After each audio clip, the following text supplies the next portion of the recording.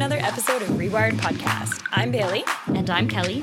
And this is our episode 12, so our season finale of season 1. Welcome to the season finale, everyone. So today we're going to talk about fan theories and unsolved mysteries of The Wire. And if you like what you hear and if you have input, remember to tweet us or email us, and we'll make sure that we build some episodes in season 2 around these.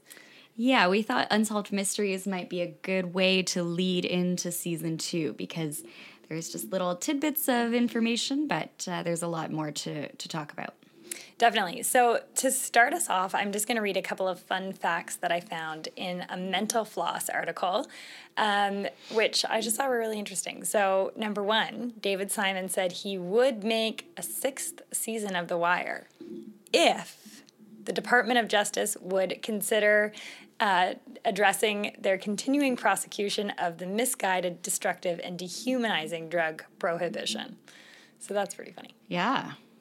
Okay, so the next fun fact was that David Simon had to literally beg to have the show kept on the air, which I thought was funny because, like, a lot of people felt like it wasn't going to go anywhere, including some of the actors. Some of the actors thought that? Yeah, in the research that I did, it said that McNulty basically thought that it was going to, the pilot was so slow that the show was going to go nowhere. Oh, I feel like I remember that. And then he was so surprised that it was still happening in season 4, and that's why his role got toned down. Right? Oh, yeah. Well, that would make sense. Because he just couldn't commit as much as he had to. Yeah, that makes sense. There was also slated to be a spin-off centered around Baltimore politics where they were going to build a whole show around Carcetti. Oh. You would have loved that. I would have. You would have really enjoyed that. But Simon even went so far as to write a script and started putting a writing team together. But HBO told him no on the grounds that we only want one show that nobody is watching in Baltimore, not 2. Oh, that's funny. Well, I feel like the show basically would have been House of Cards. Yeah, that's probably true. Or like a West Wing kind of remake or something. Was the West Wing on at the same time as The Wire? Oh, that's a good question. I don't remember. I think they might have overlapped for a couple of years. Mm-hmm. So the most popular... great. So thanks, everybody, for sending us amazing... Stop being so awkward in the podcast studio. Sorry. Why are you like...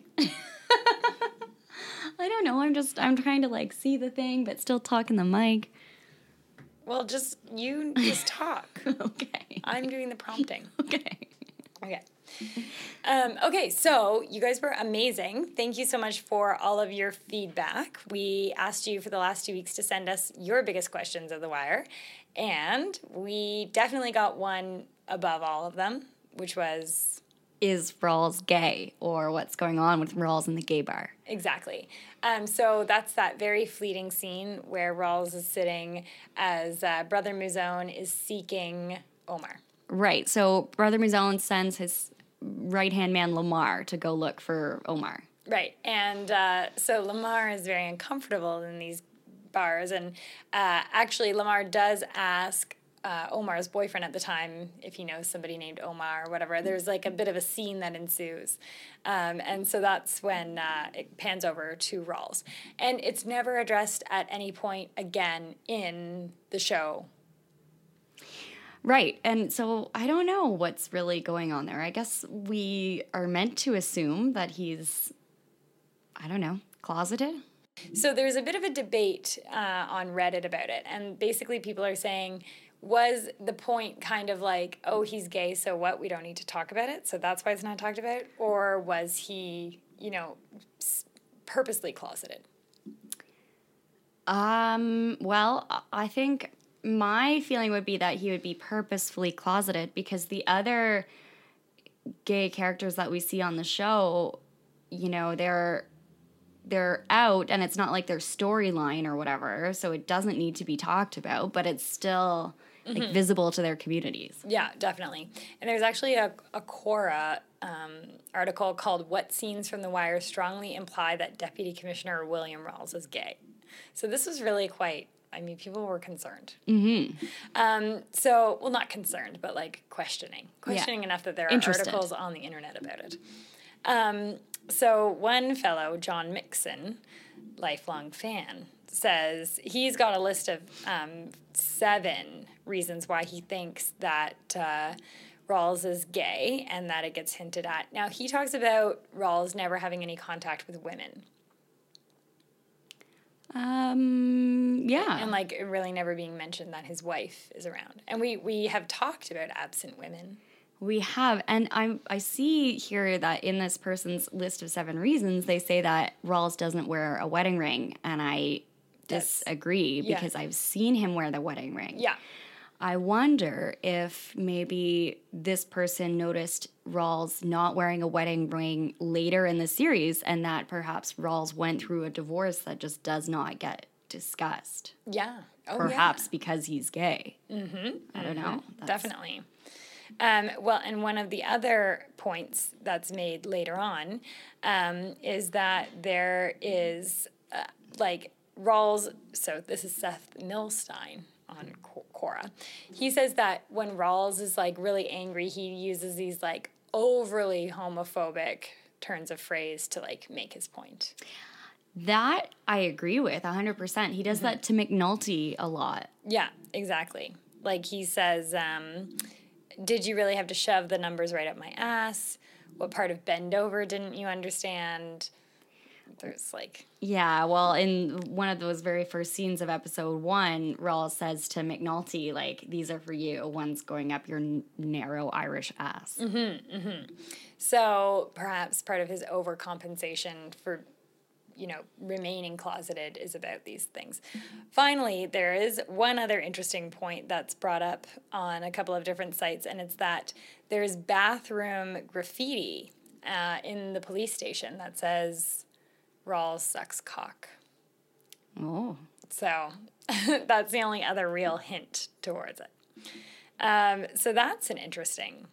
Yeah, and you know what? I kind of feel like this would be a good thing to dig into in season 2 of our podcast because clearly there's a lot going on there, and I think we could really look at some of the either homophobic language or let's find the moment that he stops wearing a wedding ring. Yeah, that's a really good idea. So one of the other things that I saw when I was doing some research online was this Stringer and Donette situation.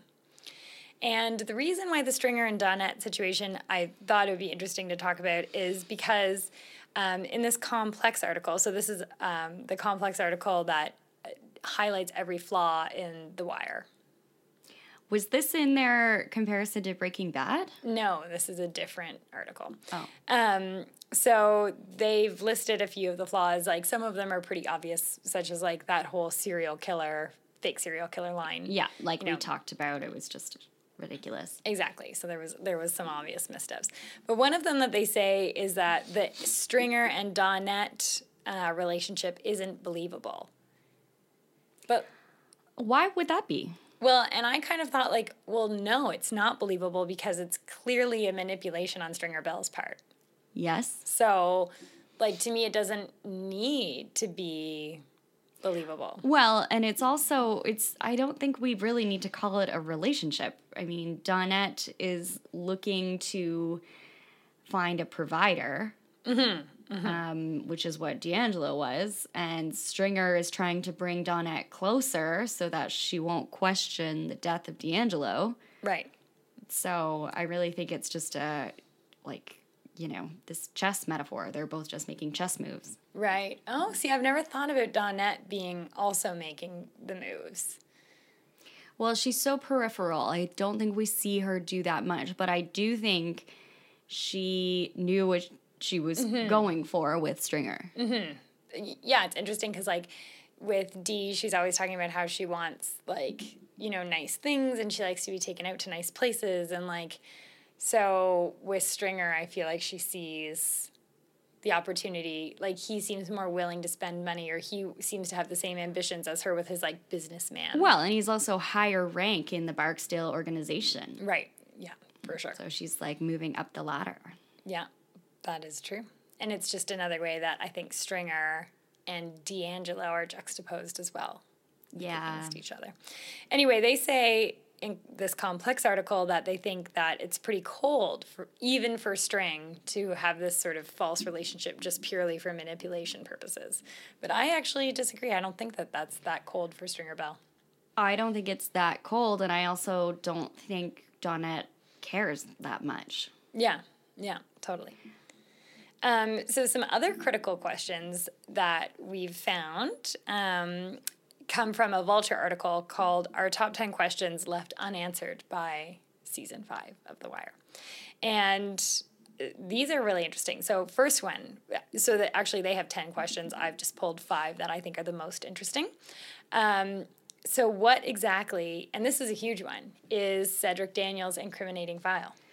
Right, because it's at some point in season 1, McNulty's FBI friend says, "Oh, Daniels, the lieutenant leading the detail, he's dirty." Mm-hmm. And I remember my heart was broken the first time I watched because I thought, "Oh no, I really like Daniels," but then we never really find out about what was going on with that. I think it's McNulty says, "Oh, maybe he goes up to Atlantic City," and then it's just never touched on again. Yeah, I mean, Cedric Daniels' wife, Marla, kind of touches on it when she says, like, oh, he knows your bad days or whatever. He knows, like, when she's talking about who he needs to find favor with Burrell. But, we never do find out. And when Marla even runs for city council and stuff, you would think that if anybody was trying to campaign against her, or if there was dirt there, they would try to dig it up or it would come out. But it never does come out. Yeah, and I mean, like, I thought there might be a tie-in with Marla being so close to Mayor Royce and, like, his ties to Clay Davis, but no, we never really hear what it is. No. So, listeners, what do you guys think? What do you think Cedric Daniels' incriminating file is, and how bad is it? Mm-hmm. You know, what needed to get buried? Okay, next question. It seems as though Sydnor didn't lose his job as a result of the scandal the way McNulty and Freeman did. How did he end up unscathed? Was he very involved, though, in the serial killer fabrication? I mean, that's kind of my, like, I feel like he just was sort of, maybe he became aware of it, but by then it was so, like, he wasn't involved in, like, the cultivation of the fake serial killer. Yeah. So. And he wasn't the one who was, like, tampering with bodies, I don't think. Yeah, no. So, anyway, there goes that question. How is it that Nick Sabatka is back in Baltimore and out of witness protection? So in season 5, he does have that cameo where he's rallying at the Granary Pier. So what's become of him? Because we know that the Greeks are also back in season 5. Right, and we know that at the end of season 2, him and his girlfriend and their daughter were going to get new identities and be protected, and I could see if it was just Nick Sabatka, him saying, like, no, I'll just, stay in Baltimore, whatever. But then there's the daughter and the girlfriend. So what happened to them? Yeah, exactly. I don't know. Okay, next question. And this also came up on social media. So at one point, David Simon had told an audience at a university that Randy Wagstaff is actually Cheese Wagstaff's son. So Cheese is, of course, Method Man's character and Proposition Joe's nephew, I believe. Yep. And Randy is then, of course, the kid that becomes a rat and gets really badly treated and has to go to the group home. And, like, that's one of the saddest scenes ever when Carver has to drop off Randy at the group home. Yeah, it's so sad. Well, and I think the saddest part about it is that there's such indications that then Randy was going to go down this dark path and just be totally damaged by it. Exactly. So that's an interesting conversation when we think about Randy and when we think about Namond. Yeah, when we think about Namond. So when we think about Randy and when we think about Namond, how Wee-Bey is so clearly involved in fathering, and even though he's in jail, he's asking, and his wife is there all the time, or his partner, I guess, Namond's mom. So, like, why didn't Cheese participate in the raising of Randy? And where's Randy's mom? We know that she's, like, on drugs. Right. We don't really know where she is because Randy lives with a foster mom. Mm-hmm. So I wonder if it's just as simple as maybe Randy doesn't even know his dad. Maybe Cheese just went to prison, or maybe the mom got arrested and then it just like totally severed ties. Yeah. They might not even know. Yeah, that's true. Well, and I mean, would never have guessed that. I just know that from David Simon announcing it. But like, there's no indications. No, there's none. The only thing that I think indicates is that they have the same last name. Right. But even that, like you rarely hear it. Yeah. You only see it because you see Cheese Wagstaff pinned on the corkboard of the detail in season 2. Right. Otherwise, I don't think you would know. Right. The fifth question that Vulture asks is, what would have happened to Rawls if he had been outed? Or was his sexuality always intended as simply a little piece of out-of-nowhere character flavor? Well, I think he would have been ostracized if he had been outed at the police department. Or not ostracized, but treated differently. Well, and we see that, I mean, even though Kima is out, technically, she's not actually that out. Like, when she's been shot and one of the top brass is asking, like, oh, she has a girl and Barella's confused by this. Right. They kind of cover up for her. Well, and I think the other reason it wouldn't be as comparable is that Kima, as this like strong cop, is still kind of, you know, stereotypically able to like keep up with the boys, which is what the police department is kind of dominated by. Whereas Rawls, if he was outed, might be stereotypically viewed as more effeminate or something like that, weaker, not able to be part of this boys club. Yeah, exactly. So yeah, I mean, I guess I do think in the sense that it was supposed to be a out-of-nowhere character flavor thing. Like, I think if David Simon had wanted to explore that storyline of Rawls, he would have. Oh, I think so too. Yeah, so I think it was intentionally just kind of like thrown in there. It's just like an interesting little thing. Yeah, I don't think it was, I think it was like a teaser, kind of. Yeah. So we've got some other questions. Do you want to? Yeah, one thing that always occurred to me was, did Frank Sabatka used to beat Ziggy? Yeah, you do wonder that. So why don't you tell us why? Because so there's a scene. It's after Ziggy lights the $100 bill on fire in the bar. And they're walking, Frank and Ziggy, afterwards, and Frank says, is that my son in there lighting money on fire in front of a bunch of working stiffs? And they start having this conversation about how many shifts Ziggy can get on the boats and things. And then Frank says, I want to throw you more. You think I don't want to throw you more? And then Ziggy says, yeah, you throw plenty. And I always thought that was like an indication of like throwing punches or something, like something from their past. And then at one point Ziggy says, you want to hit me again, Pop? Yeah.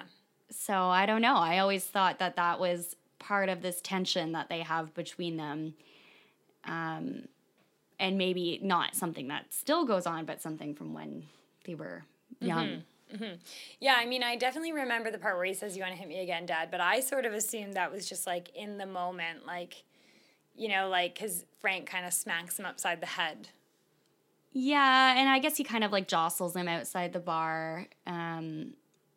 But I don't know. I always thought it was more than that. Yeah. But listeners, what do you think? Am I reading way too far into that scene? I also think that Ziggy would not survive in prison. Yeah, I don't think he would survive in prison. Like, it would just be so horrible. Yeah. Okay, what's another question that you have dangling? Well, the other question I have dangling is Ziggy's brother. We know there's a brother because he gets mentioned.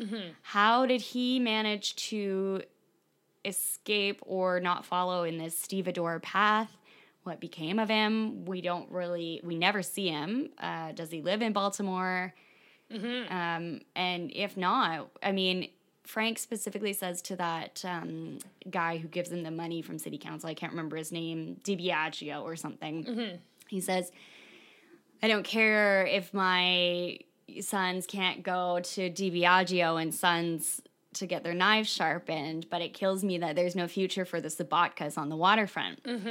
And I feel like when he says Sabatkas, plural, like he means Ziggy, but he also means Nick, and presumably he would mean his other son, who, you know, I think it's mentioned that he goes off to college. So I'm just intrigued, like, what happened there that this other son had such a different life. Yeah. And it's interesting, too, to think about, like, did that son disappoint Frank by going to college?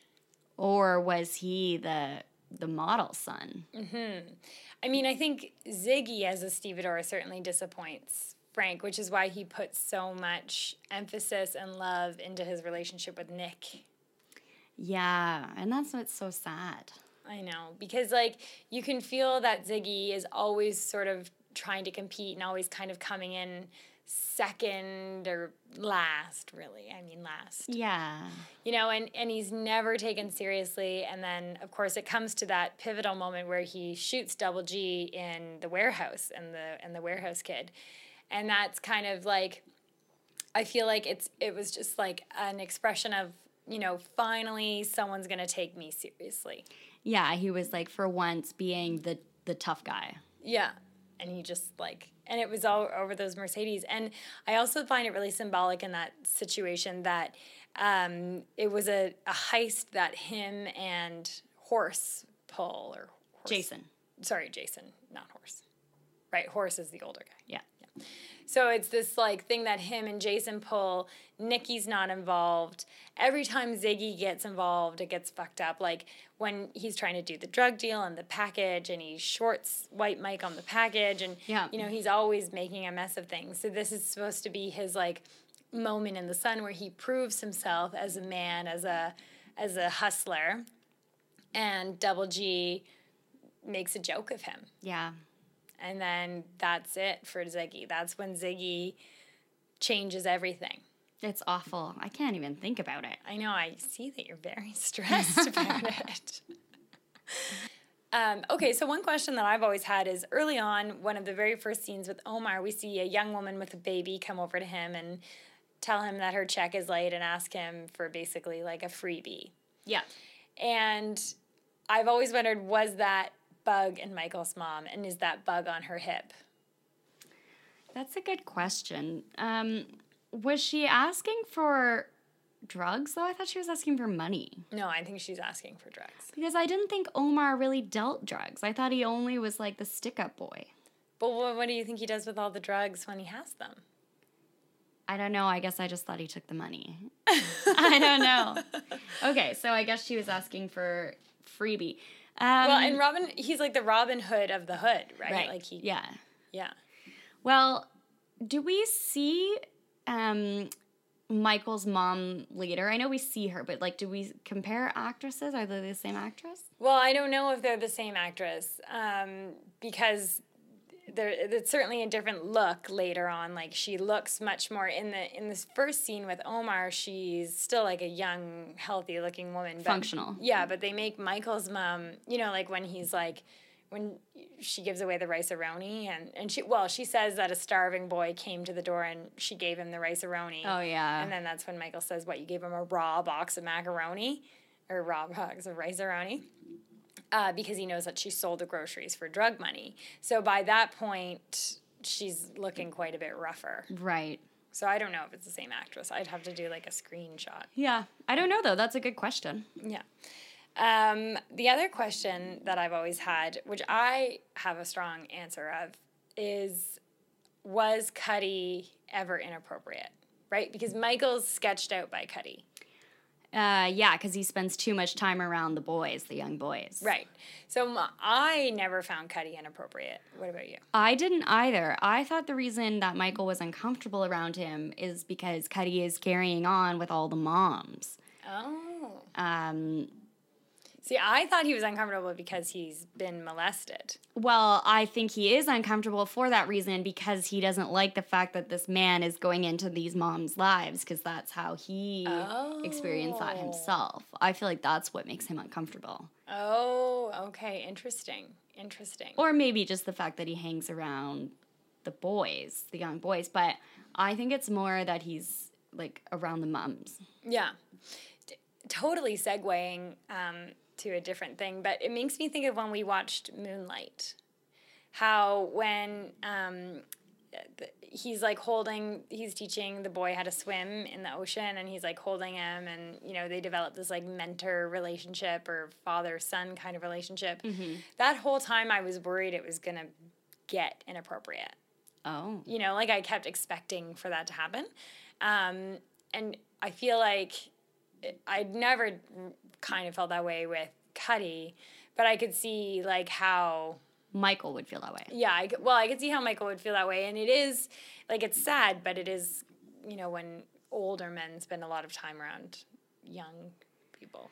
Yeah, but he was trying to mentor them and teach them to box and get them out of the cycle. Yeah. So anyway, that's an interesting question. I know that there are people out there who do think Cuddy was inappropriate. So, like Justin. Yeah. Justin, our friend from the last episode. So that's where we're at. That's where we've.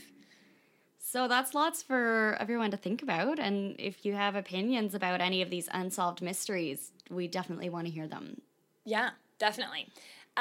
So we're going to go away for a couple months, strategize. Yep, and we're going to come back with season 2. If you want season 2, we hope you do. Yeah, we appreciate all of your feedback, especially those of you that said you do want season 2. So we're going to do it. We're going to try. So send us your topic suggestions. You can reach us at Rewired Podcast on Twitter. Or you can email us, podcast.rewired@gmail.com, and we'll keep tweeting and responding to emails over the course of our break. Definitely. So we make we make this podcast using the Opinion app, although today we're recording it in a real podcast studio. So thanks, Media Style. Thanks, Media Style. And you can catch our theme music on SoundCloud by Flo Florg. It's a remix of Tom Waits' Way Down in the Hole. So we'll see you next time in a couple of months, and we'll go even deeper, way down in the hole.